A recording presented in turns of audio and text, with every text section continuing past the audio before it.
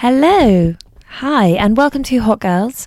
This week, today, this month, currently, this episode, whatever you want to call it, I'm going to be taking a look at the woman often called the Queen of Afrobeats, an artist who signed her first record deal in 2009. She was the first woman to win Best African Act at the MTV EMAs. She's an artist who, despite all of her success and amazing achievements, recently said, "I see myself as a new artist again who is hustling. That is my mentality. I don't walk into a room expecting anyone to know who I am. I'm just here to get a seat at the table." She is the most celebrated female artist from Africa. This episode, we're talking Tiwa Savage. Yes, what a darling. As always, this isn't just a biography. We're looking at the decisions she made in her career and some of the challenges that she would have had to face to get to where she has. So whatever career you're in, there are things which will be applicable. We'll take a look at her journey from backup singer to X Factor contestant. To her decision to make music from Nigeria rather than the US or the UK, where she grew up.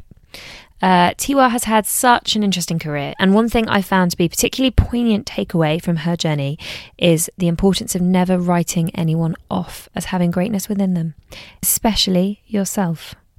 We also have a guest mix this week from DJ Miss M. DJ Miss M is a DJ from Canada who I have been listening to for ages. She has this mix series called Beats in Your Jeep that I always used to listen to in the gym. But we have a specific mix from her today, which is all female artists. So lots of great people to listen to, and I think you'll enjoy it a lot. For rights reasons, we cannot play music on certain channels. So if you're listening to this podcast on Apple, Spotify, or a similar streaming platform, you will need to go to SoundCloud to listen to the mixes. Sorry about that. That's just the way it is. Okay, Afrobeats, let's go. Ladies, listen up. You're listening to Hot Girls with Lex on the decks. We in the mix. It's fire. We're going. We on fire. From London for the world. Let's go in. Okay, the first thing I'm going to tell you about Tiwa Savage is that one of her favourite quotes is the following. And I think that's important. I think I'm telling you this up front because I think it sets a tone for who she is as a person that kind of underlies all the decisions she's made. "You can never leave footprints that last if you're always walking on tiptoe." So be bold is what Tiwa is saying, and do you. Okay, so early life. So she was born and raised in Lagos, Nigeria, but she moved to London in the UK age 11 for secondary school, for education basically.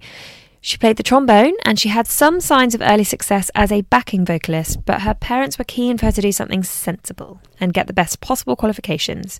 A conversation I'm sure many of you have had at some point, so it's very relatable, I think, for so many of us. So for Tiwa, she decided to get a degree in accountancy and went to the University of Kent. She respected her parents' advice on that front. She then got a job in a bank, which she did for a couple of years, but music and the dream of being an artist stayed with her. So after she kind of done this for a couple of years, had her qualifications, she sort of said, look, this is not for me, but I've always got it to as a backup. And she went to study at Berklee and got a diploma in professional music. So she went and got more music qualifications before actually pursuing it as a career. She then graduated in 2007, but before she actually graduated from Berklee, she auditioned for none other than the X Factor. I'm trying to think so there's Britain's Got Talent, and there was Pop Stars was the first big talent show, and then it was the X Factor. I don't honestly know if it's still running, so sorry, my bad, I don't watch TV. Yeah, but in 2016, the videos of her are still on YouTube. So she was in Sharon Osbourne's group, and she made it to the judges' houses stage, but not through to the live shows. So the year Tiwa didn't get through the X Factor, it was actually won by Leona Lewis. So arguably one of the few memorable winners.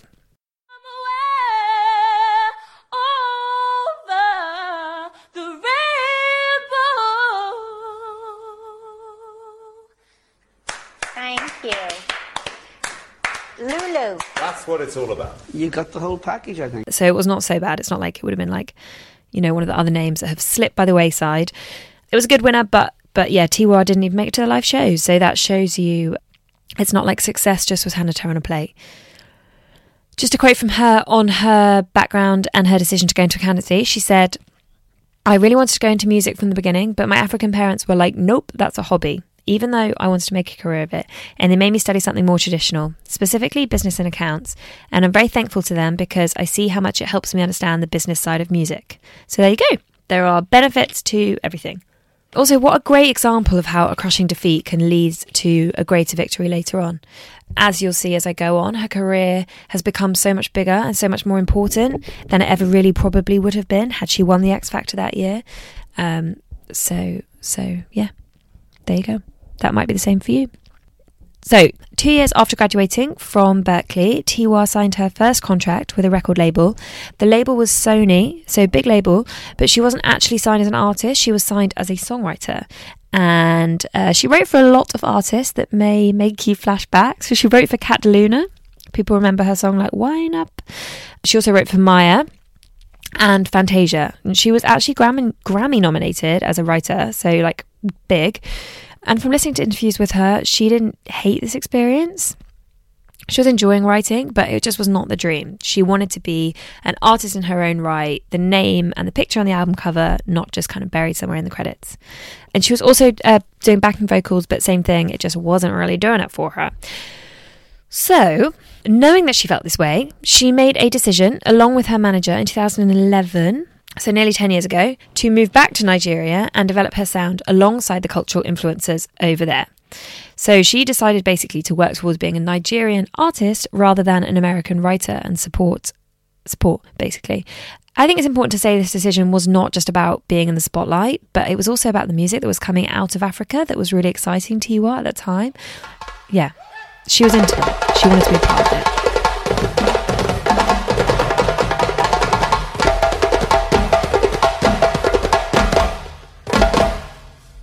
So once in Nigeria, her career actually moved fairly quickly, but she was definitely putting the petrol in the engine, so to speak. She co-hosted a series of Nigerian Idol, which helped raise her profile, but she also released her first proper hit, which was Kele Kele. Kele Kele is like a really fun Afro pop song. You can enjoy it in a club, but also in your car or like prancing around your bedroom. It's that kind of vibe. Tim Westwood actually said it's his favourite Tiwa song, and it's nearly 10 years old now, so that's how catchy it is. Tim Westwood approved. The most important thing about that song, I think, listening to the verses from what I can hear from her earlier stuff, is how African music had allowed her to find her authentic voice. And that voice was so much more interesting than what she'd been playing around with before. So on the X Factor, they obviously always make people do really naff songs. But her song was Mariah Carey's Hero, which is like super naff. And listening to the song she wrote, and again, obviously the writing is only a part of the process. It involves a lot of other people. But I wouldn't say they're distinguishable. They don't have a real specific sound like she developed when she moved back to Nigeria. So she became basically special when she evolved from being just a R&B artist to an Afrobeats artist to something that was more authentic to her. And she credits Fela Kuti as being one of the biggest influences on her and for setting the tone for all African artists to follow in their lyrics and sound. The next 4 or 5 years really were focused on her success and her profile as a pop star in Africa. So you'll see how she, from this point, she had perhaps a more typical pop star journey of conquer your home country fully and then start to look at entering the global stage. This is a decision that artists make. Some resonate better in other markets, so they try and kind of go global straight away, whereas most tend to conquer their home turf. So like, if you're in London, then conquer the border UK, and then maybe a few years down the line look to go abroad. That's more common. You would look at someone like One Direction, who were bigger in America than the UK pretty much from straight away, but your ability to actually do that relies on A, your sound and which countries are ready to embrace that. Like, you know, grime famously has not taken off in the States, but it has taken off in other European countries. But also, who's backing you from a network perspective? So if you've got Simon Cowell or a global music exec who has a financial incentive to launch you globally, you'll probably do a lot better in those markets. But most artists do not have that. They have to rely on their music. Tiwa's global fame started to show promise really in 2016 when it was announced. So she'd been making music that was selling well in Africa around this time, and she was growing her presence and appearing at festivals and all that kind of thing. But in 2016, it was announced she was the first Nigerian artist to sign a deal with Roc Nation, which is a label founded by, I don't know if you guys know, there's a guy called Jay-Z. He's kind of a big player in the music industry. So yeah, she made links. Her debut EP, which stands for Extended Play Records. So it's basically a few songs, more than a single, but not quite an album. Was released in 2017, and it featured Malik Berry and Wizkid, both probably bigger names than Tiwa at this point. So good people for her to be collaborating with to help generate a bit of that fame, but also crucially Afrobeats artists. That was the focus. She released this 10 years after graduating with her music degree. So at this point she was 37 when she released her first proper EP. Like, she was no Selena Gomez child star. She is the biggest she's ever been right now, and she's about 39. And probably there's a lot of people listening who'd never heard of Tiwa Savage before now, and will now start to hear about her. Now she's on your radar. So whilst I am a big believer that age is so irrelevant in so many ways in terms of your success and access to opportunities, I'm making that point because I think it's important to inspire other people. And she doesn't necessarily look that old. I thought she was a lot younger looking at her. It's only like from doing this research that I know that. So yeah, you don't have to be 22. Her EP is more global sounding anyway, and I think it told the world that Tiwa Savage was ready to go global and to be chart topping in other countries as well. So I mentioned earlier that Tiwa had signed a deal with Roc Nation a few years ago. Well, she obviously stayed on the radar of that power couple, and she was one of the artists Beyonce chose to work with on the Lion King album, The Gift, which came out last year. Tiwa sings Keys to the Kingdom, which also features Mr. Easy. This soundtrack is a love letter to Africa, and I wanted to make sure we found the best talent from Africa and not just, use some of the sounds and did my interpretation of it. I wanted it to be authentic to what is beautiful about the music in Africa. The album is really important for Afrobeats and African music because even though I would say Afrobeats is mainstream and very popular now, even if you hadn't heard of Tiwa Savage, you've probably heard of Wizkid, Burna Boy.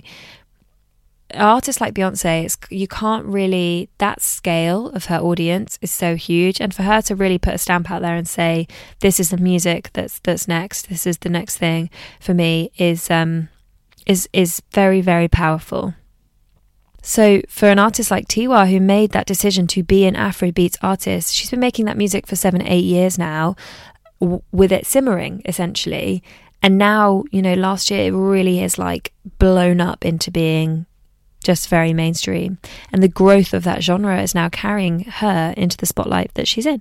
So it's an amazing part of her journey that she could not have planned for. You can't plan for the success of a genre by attaching yourself to it, but you can choose to do something that's authentic to you and pursue it, and great if that comes out of it. First of all, she's talented, and she's a very, very talented person, and she's hardworking as well. And in a male-dominated industry, for a female to be doing real good, she has to work 2 times harder. So she's doing really well for herself, man. That's why I respect her craft. I respect her as a person. We have a nice relationship, a great friendship. Nice. So lessons from Tiwa Savage then. I would say one is that you can peak at any age, and she is someone who has gone from strength to strength, and that is what a blessing as a career. Who wants to peak really young and then kind of fall off? She's been able to get better and better as an artist, but also get more and more exposure. So that's amazing, and get better at writing songs and performing. I would also say carve your own path is an important one. No one could have, a lot of people would have told her that her decisions along the way were not the best decisions for her career, but she made them for herself, and she just put the right energy behind each one of those things. As an artist, I think she's another example of someone who's really created and crafted their own sound and focused on that. So focused on the music. If you do not have parents in the music industry, or you do not have those kind of connections, or you aren't just launched on a talent show, your music is the only thing that's really going to connect with people. It needs to resonate, and it needs to be distinctive. And she knew that, and she worked on that. Tiwa left working with big names like Whitney Houston, and Cat DeLuna might not be a big name now, but she was then, and producers like Red One. She left those behind to do things the way that she wanted to do, and also to celebrate her own heritage and the music that was coming out of the place that she was from. She did live there until she was sort of 10, 11, so that was her doing what was right for her, and it's paid absolute dividends. And I think whilst she's achieved so much, I think what's going to come from her over the next year or two, because she's not all over the UK charts, for example. I think in the UK we're going to start to see a lot more of her, and I, for one, am looking forward to it because Afrobeats is dreamy. We love it. So thank you Tiwa Savage for everything you have done, for your amazing music, and for your soul and your heart, and keep creating, and we will keep listening.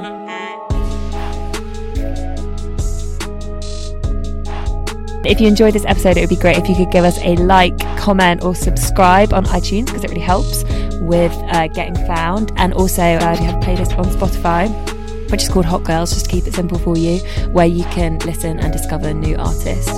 Thanks very much for listening, everyone, and have the most magical week.